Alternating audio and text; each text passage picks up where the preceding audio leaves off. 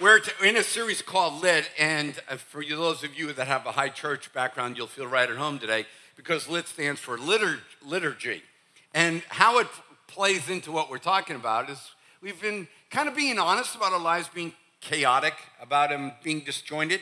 Every one of us have a routine that we go through. Every morning we wake up, have a routine. Every day we get in the van, we drive to the school, enter from the west, exit from the east, do the drop-off, go to soccer, go to work, hang out with friends, whatever it may be, but we have this pattern of life.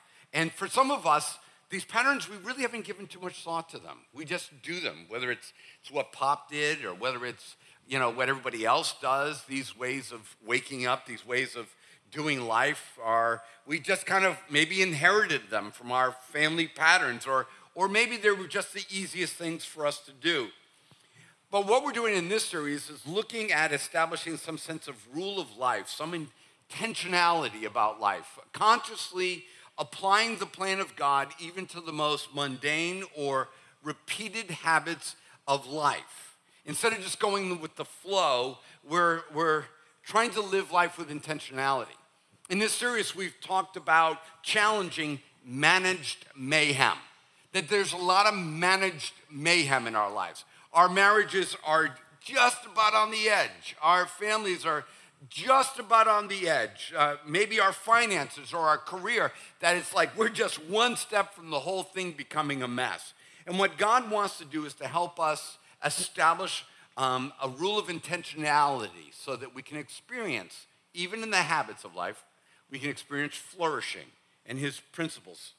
And the Apostle Paul talks about this, and he talks about it to believers. Sometimes people read this and they think, well, okay, he's talking to an unbelieving crowd here. He's like, no, he's talking to people like you and me who get caught up in managed mayhem.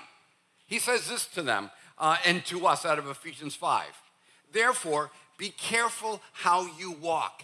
Give some thought to it. Strategize about how you walk.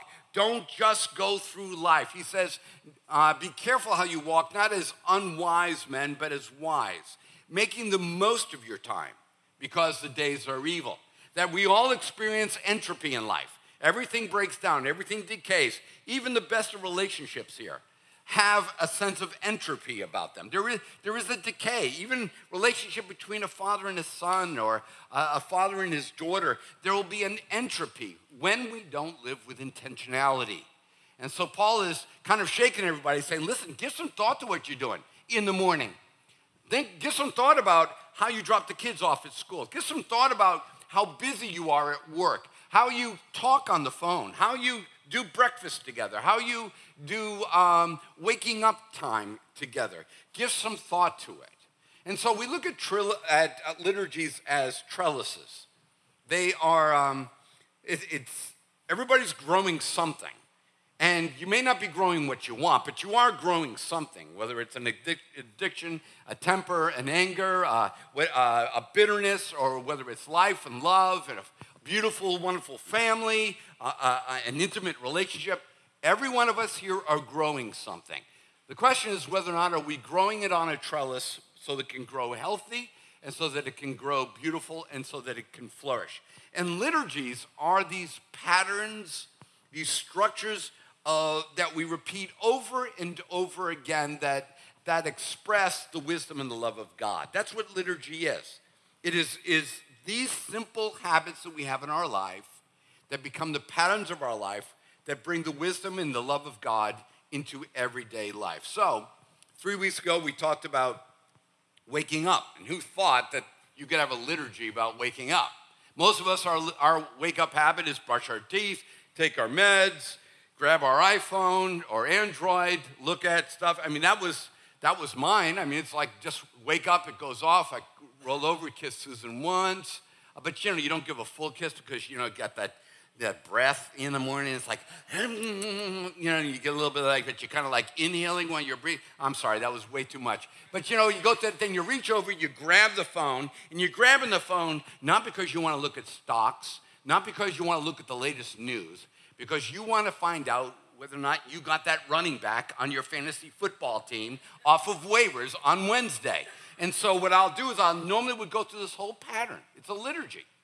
But rather what God has challenged me is that as soon as I wake up, I roll out of bed in a nice one move.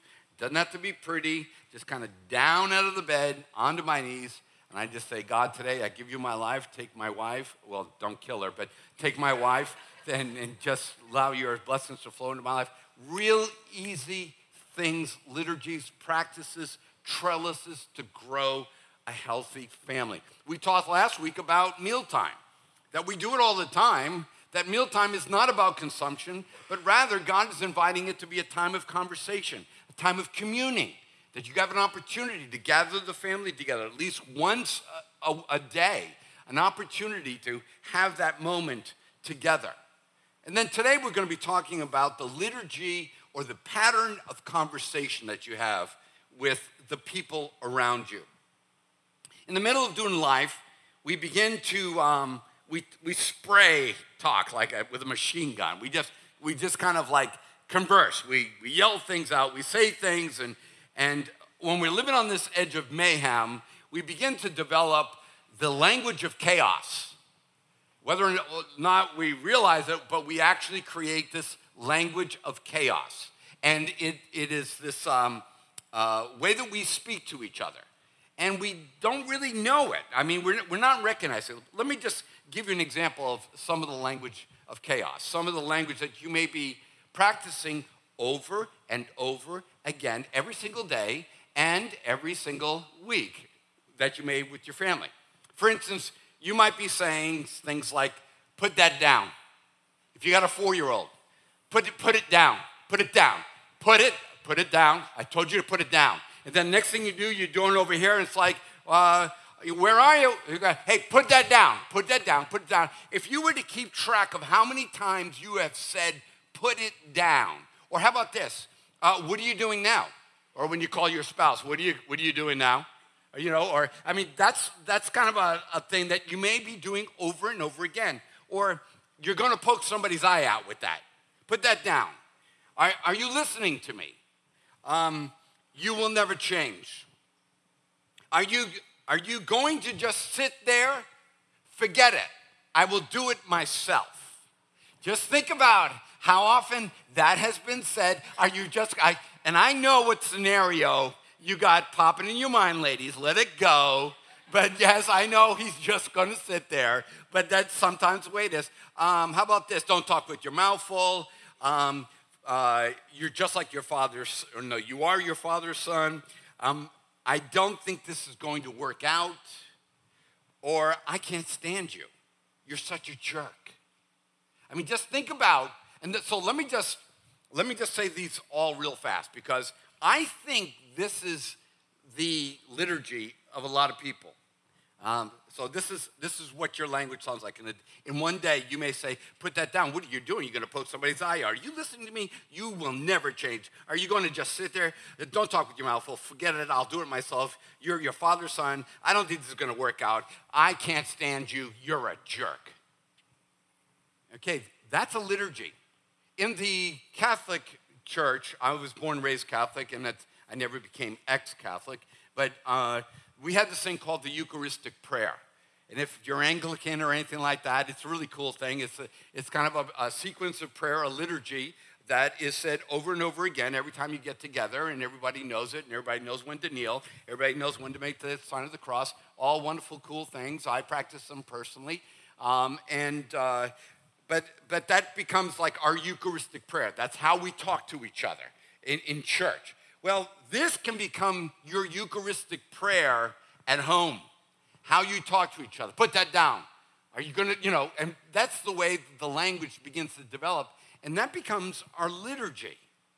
And this kind of conversation repeated over and over again becomes so erosive that it will wipe out any relationship. There's no relationship that can stand up to this.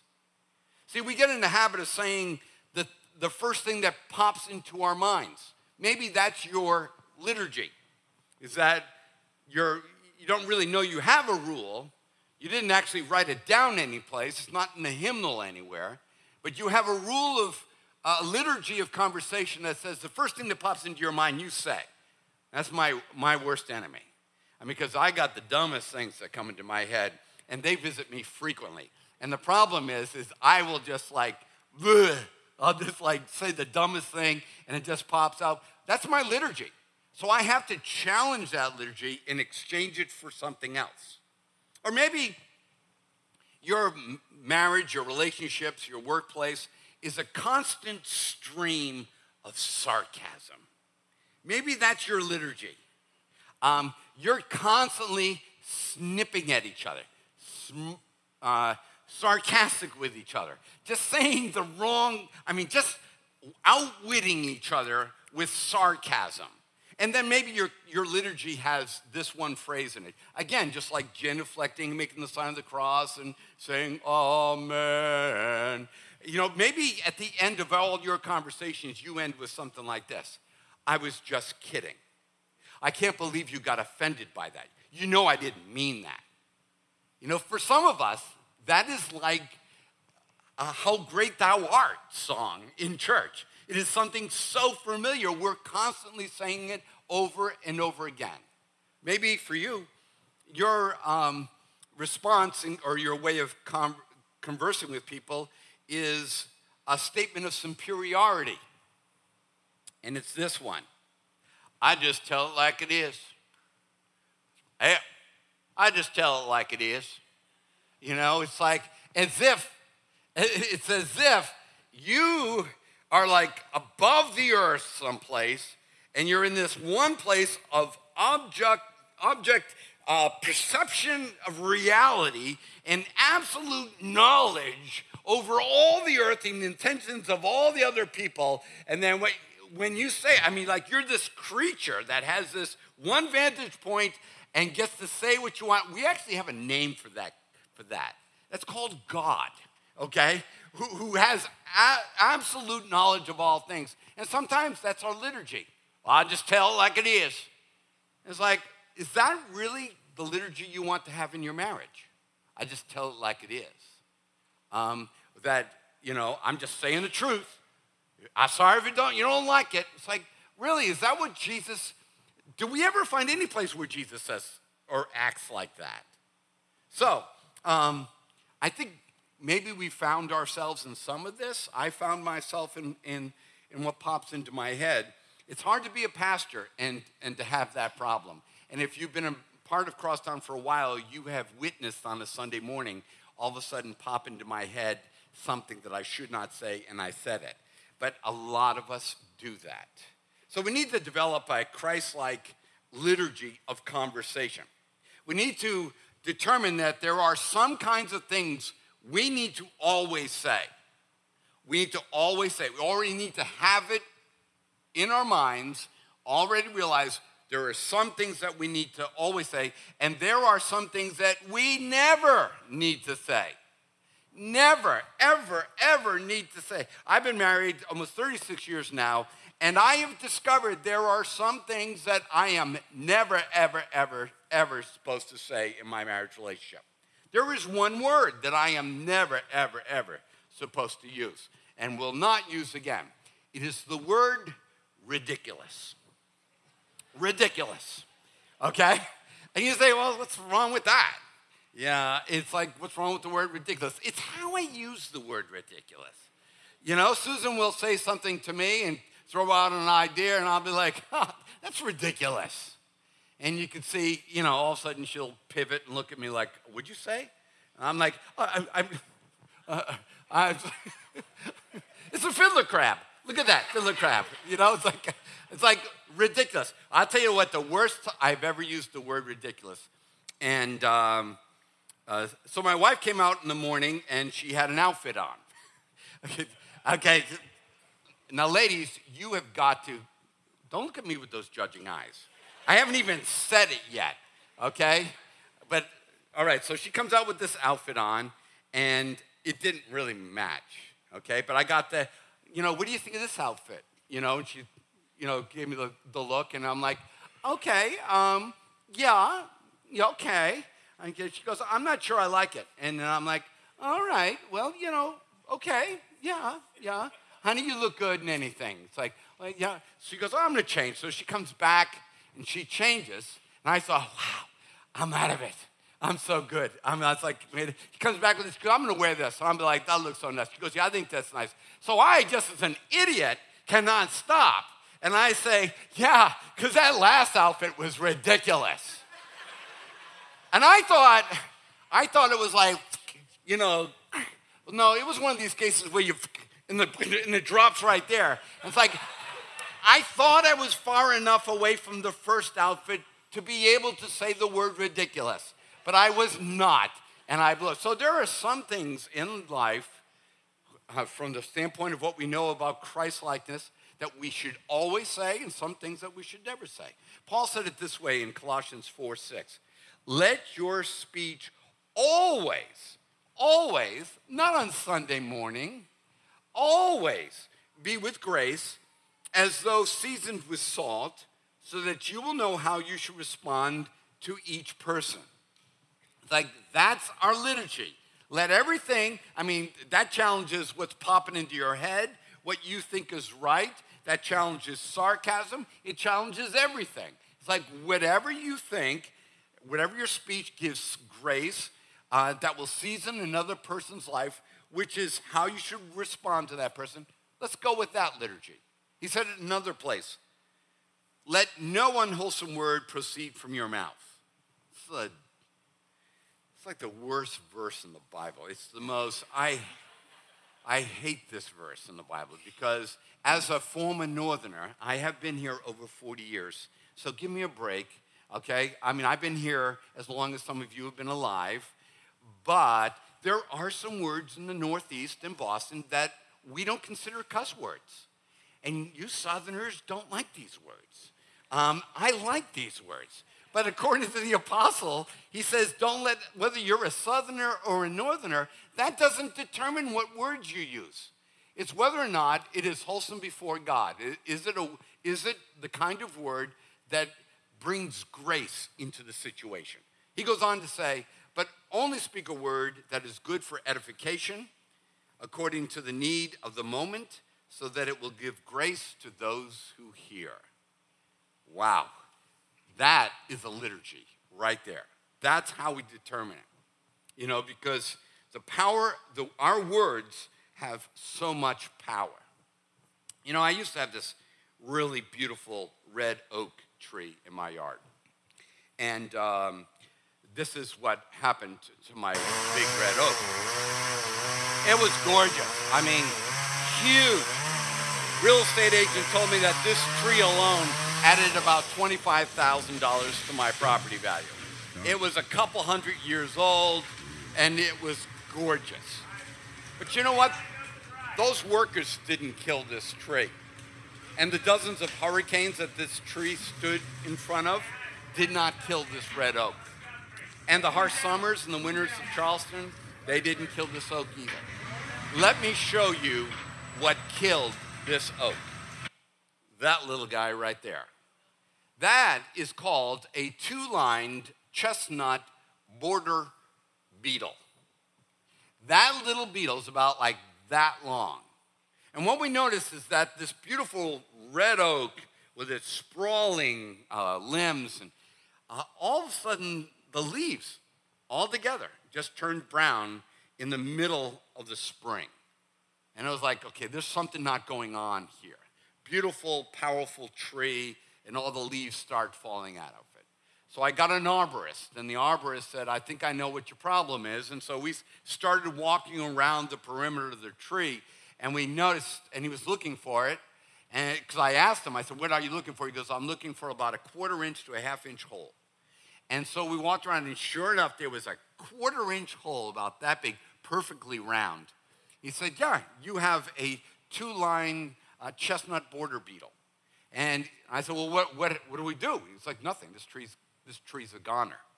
I'm like, really? He's like, oh yeah. Once they get in there, they affect the way that the vascular system inside the tree operates, and it shuts the tree down from the inside. And I was like, this thing stood during Hurricane Hugo. This stood during Class 4 hurricanes. I've lived there and seen this thing go through, and you're telling me a little beetle just killed my magnificent tree. The point is this. is that it only takes one callous word to bore its way into the heart of somebody that you live with, that you see every single day or in a relationship with, and it will kill it. And it will kill it from the inside out. I mean, just think about the way that you've been offended by people. Most of you, if somebody dresses inappropriately, we kind of get over that, don't we? I mean, it's like, well, that's inappropriate, like as an old-timer guy, you see a guy wearing a hat in a building, us old-timers were kind of like, you took your hat off. But, it's not like it's an offense. I mean, it's like no big deal. Maybe you see somebody whose skirt's a little short or something like that, and it's like, well, power to you. But, it's not like it's an affront to you as a person. But somebody says the wrong word to you, it bores its way into the core of who you are as an individual and will begin to eat that relationship. I mean, how many times have you been like, you're acting a little weird. It's like, what happened? And it's like, well, you remember a year ago we were at the family reunion and you said something. Really? I don't remember what I said. Because you don't, because it was only that big. It was just a little. It had the word chestnut in it. I mean, how can something with the word chestnut in it kill a tree? I mean, chestnuts come off of trees. You would think it would be, congruent with the life of a tree. But that's the thing. We will let a word that we haven't thought of, the one that popped into our head, our sarcastic way of liturgy of communicating, our superior way of thinking, and just it puts it in there and it kills the tree. An unbridled, unchecked, unrepentant, unforgiven word spoken can fester and rot the best relationship. The liturgy of how we converse is very, very important. And I constantly look like, how should I talk? Because you and I could have a long conversation about what are cuss words, right? I mean, how many of you were born and raised in the South? Oh, man, that's why I feel so good in here. I mean, I love the South, man. I do. I love my New England Patriots and my Red Sox, but I do love the South. And so we could set it up, and we could make a list of what we consider to be a cuss word. And we could argue over whether or not it's a cuss word or not. I mean, for the Northeast, we think whenever you say, bless your heart, we think you've cussed at us, okay? We know that you're hiding something. But the Apostle Paul says, listen, no, we need a timeless liturgy for all people. And so I look for this timeless, instead of saying what words can I say or can't say, Proverbs 15:23 says this, a man has joy in giving an appropriate answer, and how good and delightful is a word spoken at the right moment, how good it is. I'm telling you what, when your heart is searching for the right word of the moment, a good word, a word that gives grace, all those lists of cuss words or inappropriate words, you don't even think about them. You're looking for the word that edifies in this moment. But what about in this situation? No, the apostle said, always be seasoned with grace. Yeah, but you don't know my boss. Always seasoned with, but you don't know my husband. You don't know my dad. Always seasoned with grace. So our liturgy of conversation needs to be uplifting or healing. So one of the things that I find is it's important in a liturgy of conversation is to pursue FaceTime. And this is why it's so important for us to communicate with each other. See, the Bible story starts off in the Old Testament, and we get 632 precepts from God. We get 10 commandments, and we get them on stone, and they're kind of sent down with Moses. And so rightness is communicated to us. So we get the right message. They got some eating habits, they got some dress habits, they got how they should socialize habits. They've got these tablets of 10 commandments on how to behave. But it doesn't seem like that works real well. At least it didn't work on our side. We needed something else from God to actually get it in, for it to become believable, something that we could actually incorporate into our life. What had to happen?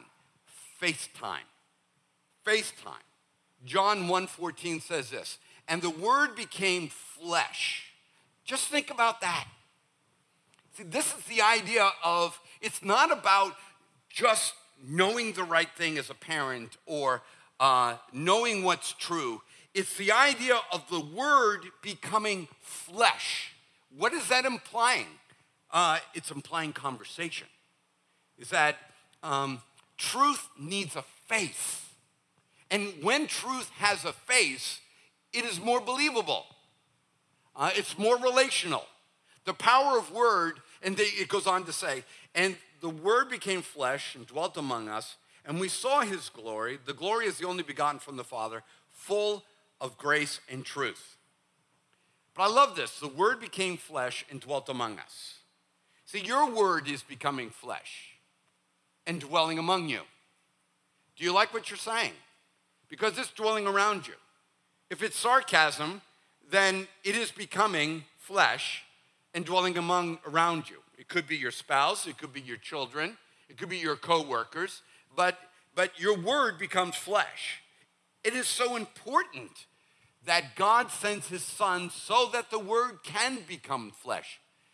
And the reason why this is a paramount issue is because some of us don't think we need to talk. Okay, you're an introvert. You scored on the Myers-Briggs, and the DISC assessment came up and said you're an introvert. That's fine. You don't ever have to stand up here on a Sunday morning and never talk to the class. Okay? So you don't have to be the life of the party. Cool, no problem. You don't have to like being in big crowds. No problem. I'm not talking about that. I'm talking about talking to that one loved one, that son, that daughter, that grandchild, that person you work with every single day of your life. This isn't an issue of whether or not you're an extrovert or an introvert. The question is are you going to put a face on your life? Are you going to put a face on your word? Are you going to communicate to the people around you? And the thing is, it's almost as if, and I hate to use the word need, so don't quote me on this word, but it's almost like 10 stones didn't get it done. The word had to have a face in order for it to get done. And your marriage is not going to get done just because you have a document that said you got married in 1981. It's only going to get done when your word becomes flesh. When you and your wife talk. Well, I don't like talking. Well, I hope you like being alone. It's like, but you got married and God became flesh and he spoke and the word became flesh. And I love it because a lot of us are like, well, I talk. Well, that's where the last part of that verse. He came and became flesh and was full of grace and truth. What's your marriage look like? Is it full of grace and truth? Maybe you're talking and you're saying stupid things. Maybe you're just running your mouth. Maybe you're just fighting all the time. Well, I'm just going to speak my mind.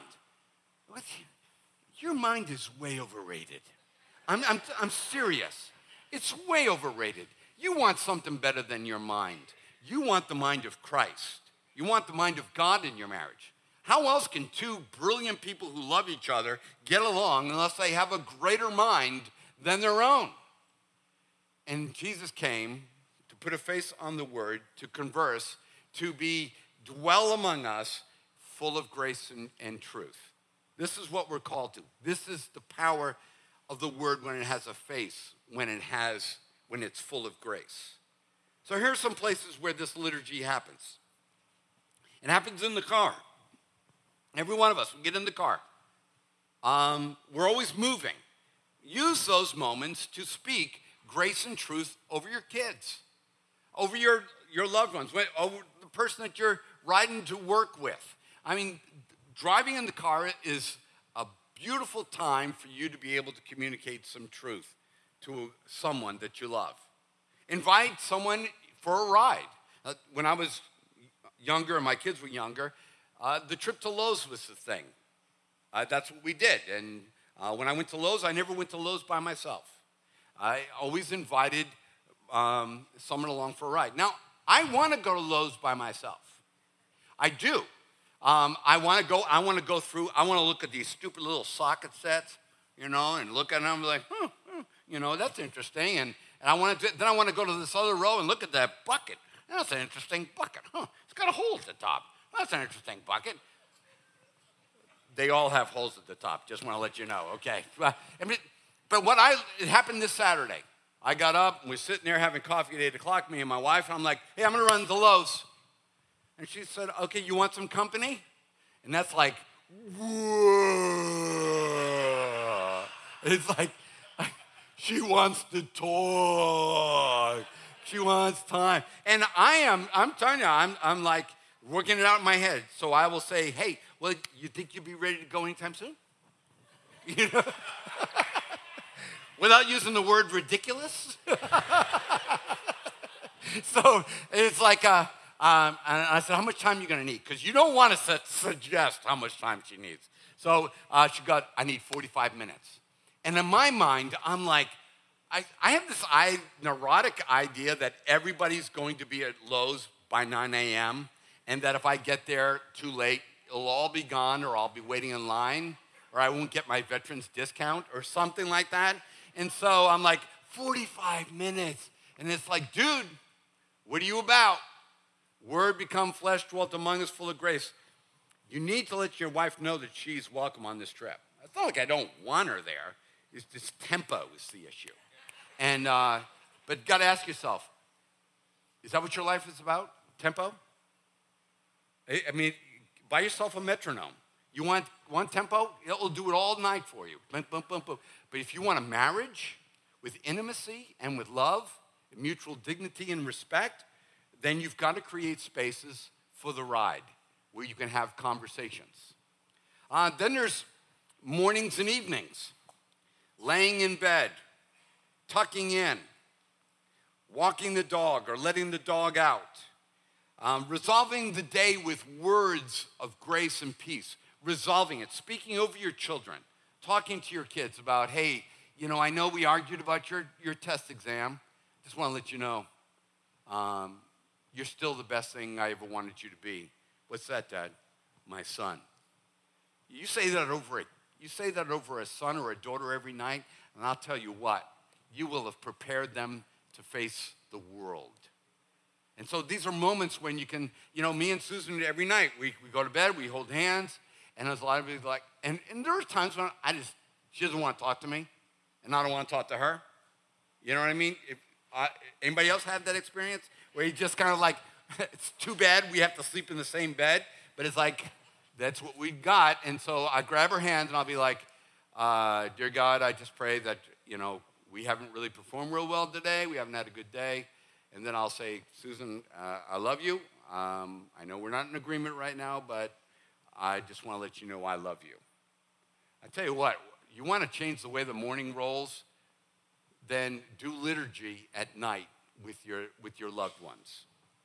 Another thing is special outings. Create special outings. There are a lot of things we can get done that other people slow us down, and particularly loved ones, family, little kids. I actually caught this situation being done beautifully by my son-in-law and my granddaughter, Ireland. Now, I'm going to show you a little video. It's only about like 20 seconds long. The audio is terrible, and so I had to put some closed captions on it. I pulled it from my Ring system. So it's really bad video, really bad audio. But, you know, I got that notification that somebody's in my driveway. And so I looked, and I saw this little scene. And this little scene is Brian and Ireland together. And Brian's working on some stuff in my yard for me. And I just want you to see it. Let's watch it together.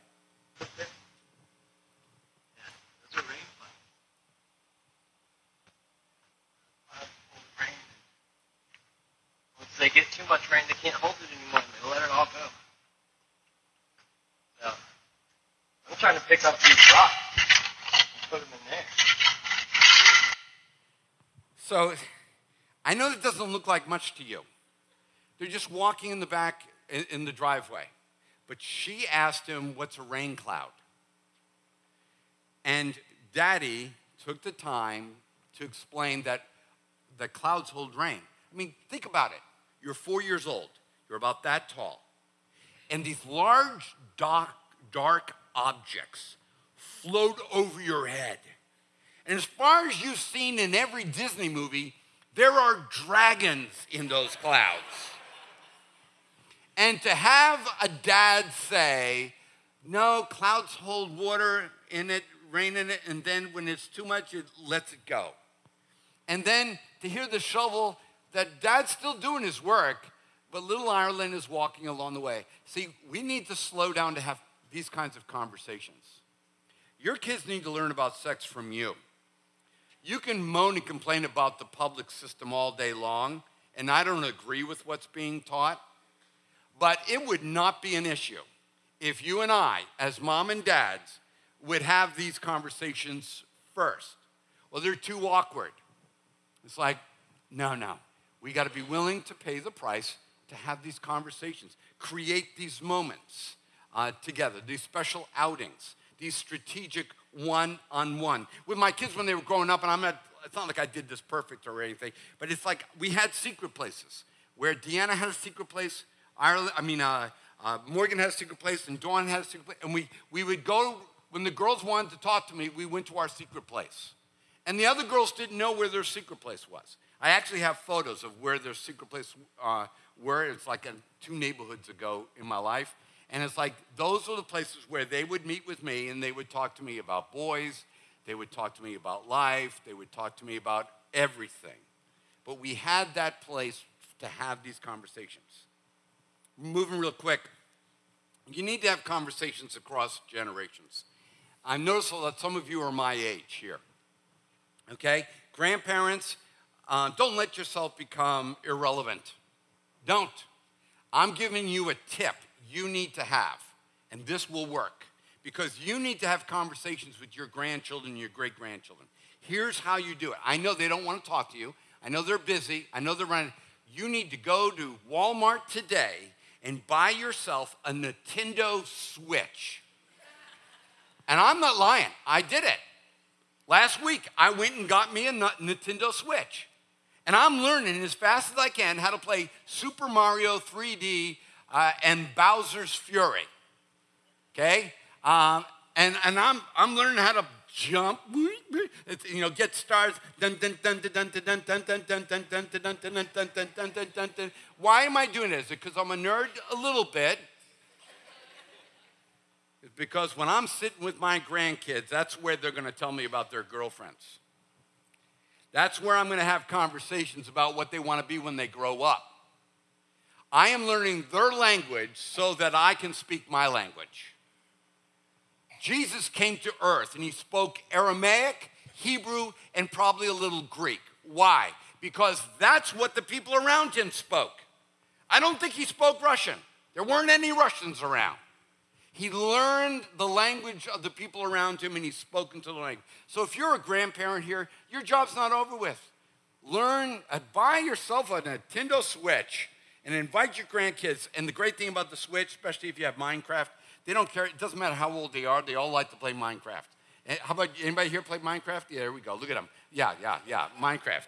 So, but look for ways to have conversations cross-generation. Speak in hurting moments. And then also one of the more important ones, and I'll close with this, is model vulnerability and honesty in your conversations.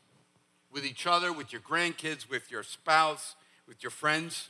Share your heart in an honest moment. It helps people become real and feel safe and open around you. God became a man. I mean, he took on us. And that made a difference. That made him approachable. That meant he knew what it was like to be one of us.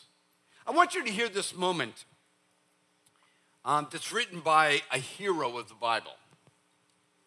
And it's one of my favorite passages of the scriptures. It's not going to be Daniel in the lion's den. It's not going to be Moses leading the people of Israel through the Red Sea.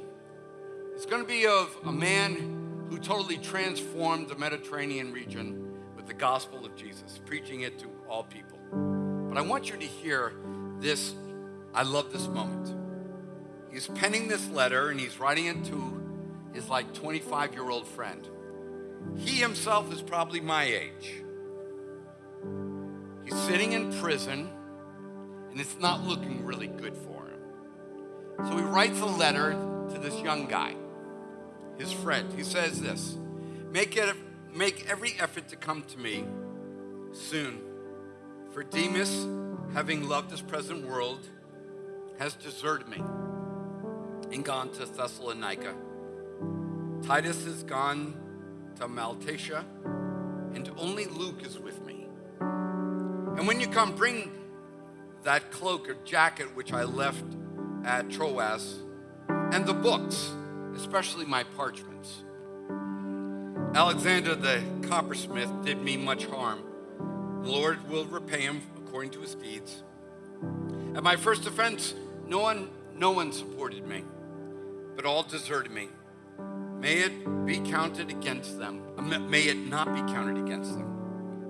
But the Lord stood with me and strengthened me, so that through me the proclamation might be fully accomplished and all the Gentiles might hear. I was rescued out of the lion's mouth. The Lord will rescue me from every evil deed and will bring me safely to his heavenly kingdom. To him be glory forever and ever. Amen. This is the Apostle Paul writing one of the last moments of his life. And I love it because what we'll normally do, we'll read it like this. At my first offense, no one supported me, but all deserted me.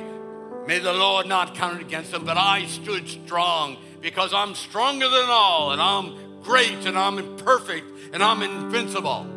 No, he's writing to this guy out of a cell of momentary depression. Everybody's left me. There's nobody here. Bring my stuff. Oh yeah, my stuff. A jacket and some parchment. If you could bring that, I really would like you to get here before winter if you could. Everybody has deserted me. And then he gets to this place where he says, the Lord will rescue me from every evil deed, and he will bring me safely to his heavenly kingdom. You know what he's realizing? I'm not getting out of this alive. He said, I'm not getting out of here. This is my end. And I cannot tell you, I know Paul's been right 1,000,000 times in all of his epistles, but this power of authenticity and honesty makes me believe all the rest of it. See, some of us, we're afraid to be vulnerable. We're afraid to be authentic. People will never talk to you if you remain shrouded in perfection or hiding in your authority. And I love it. Paul just puts it out there. Yeah, they all left. This is it. If you could come by winter, that'd be awesome. I just need a jacket and some letters I wrote. I'd really appreciate it. It's like the next moment for me is for God to take me into his heavenly kingdom. And I know he had full confidence in that, but I love that honesty. The greatest power of conversing with other people is not rightness. It's authenticity. It's honesty. Dads, the greatest thing you can give is not the facts to your son. It is your vulnerability to your son. Just be vulnerable in front of him. Just tell him, yeah, I used to have a problem with that. I struggled. Matter of fact, I still struggle with that. I mean, wow. You don't have to, conversation doesn't mean you have to have all the right answers. The reason why I do my job is not because I am theologically correct and philosophically astute all the time. I mean, it's not. Most of you people don't come here because you think, well, the heck, coming, he's the smartest pastor I've ever heard. You know, I'll tell you, I haven't been to seminary. Did too many drugs. Messed up the head a little bit too much. The reason why you come is because the Word of God is spoken here, and I'm authentic. I'm honest. I struggle just like you do. I suck at things. I do some pretty good things. I'm wrong a lot, but I don't hold my head down long. I fail. And you say, wow, what is that about? It's like, because God wants me to be an example to you to dare to drop the guard. You're hiding. You're hiding. Some of you are so pretty and so handsome. I mean, Joe is ripped over there. Some of you are business leaders and wealthy and educated, but you're scared to death to not be. If you lost your job, it would be the end of your mind because you need your job to make you you. And it's like, let me just tell you, that's not what your wife wants from you. It's not what your kids are looking for from you. It's not what people around are wanting from you. They want an honest, authentic you. So with your mom or dad, whether you're a boss, you can't show weakness in front of the troops. You know, I don't know about that. There's a time for it. But we got to get honest in our conversations. And it's going to require you to be vulnerable. Yeah, that's going to be it. I don't think, because I'm looking around here, you're real smart, and you're all articulate, and you're all opinionated. Okay, I mean, you are. I mean, that's good. You all have a thought. But most of you are scared. What if they really find out who I am? You put on your Sunday best. I don't know whenever we bought that lie. You know, like on Sunday, we got to fake everybody else out. So the greatest gift you can give me, and you can give one another, and you can give your children, you can give your spouse, and you can give your friends, is having conversations of honesty. Everybody's deserted me. Please bring my jacket. Come before winter. I'm all alone. That, I'm telling you what, that makes me be able to stand in tough moments to know that the man of God did what the man of God had to do even when he was hurting inside. And here's the thing. He didn't write it to another 60-year-old. He wrote it to a 20-year-old. Talk about generational conversations. I think a lot of us don't have that freedom. So as you come for communion, as you take the bread and the cup, and it reminds us of the body and the blood of Jesus, take it today remembering that the Word of God has a face.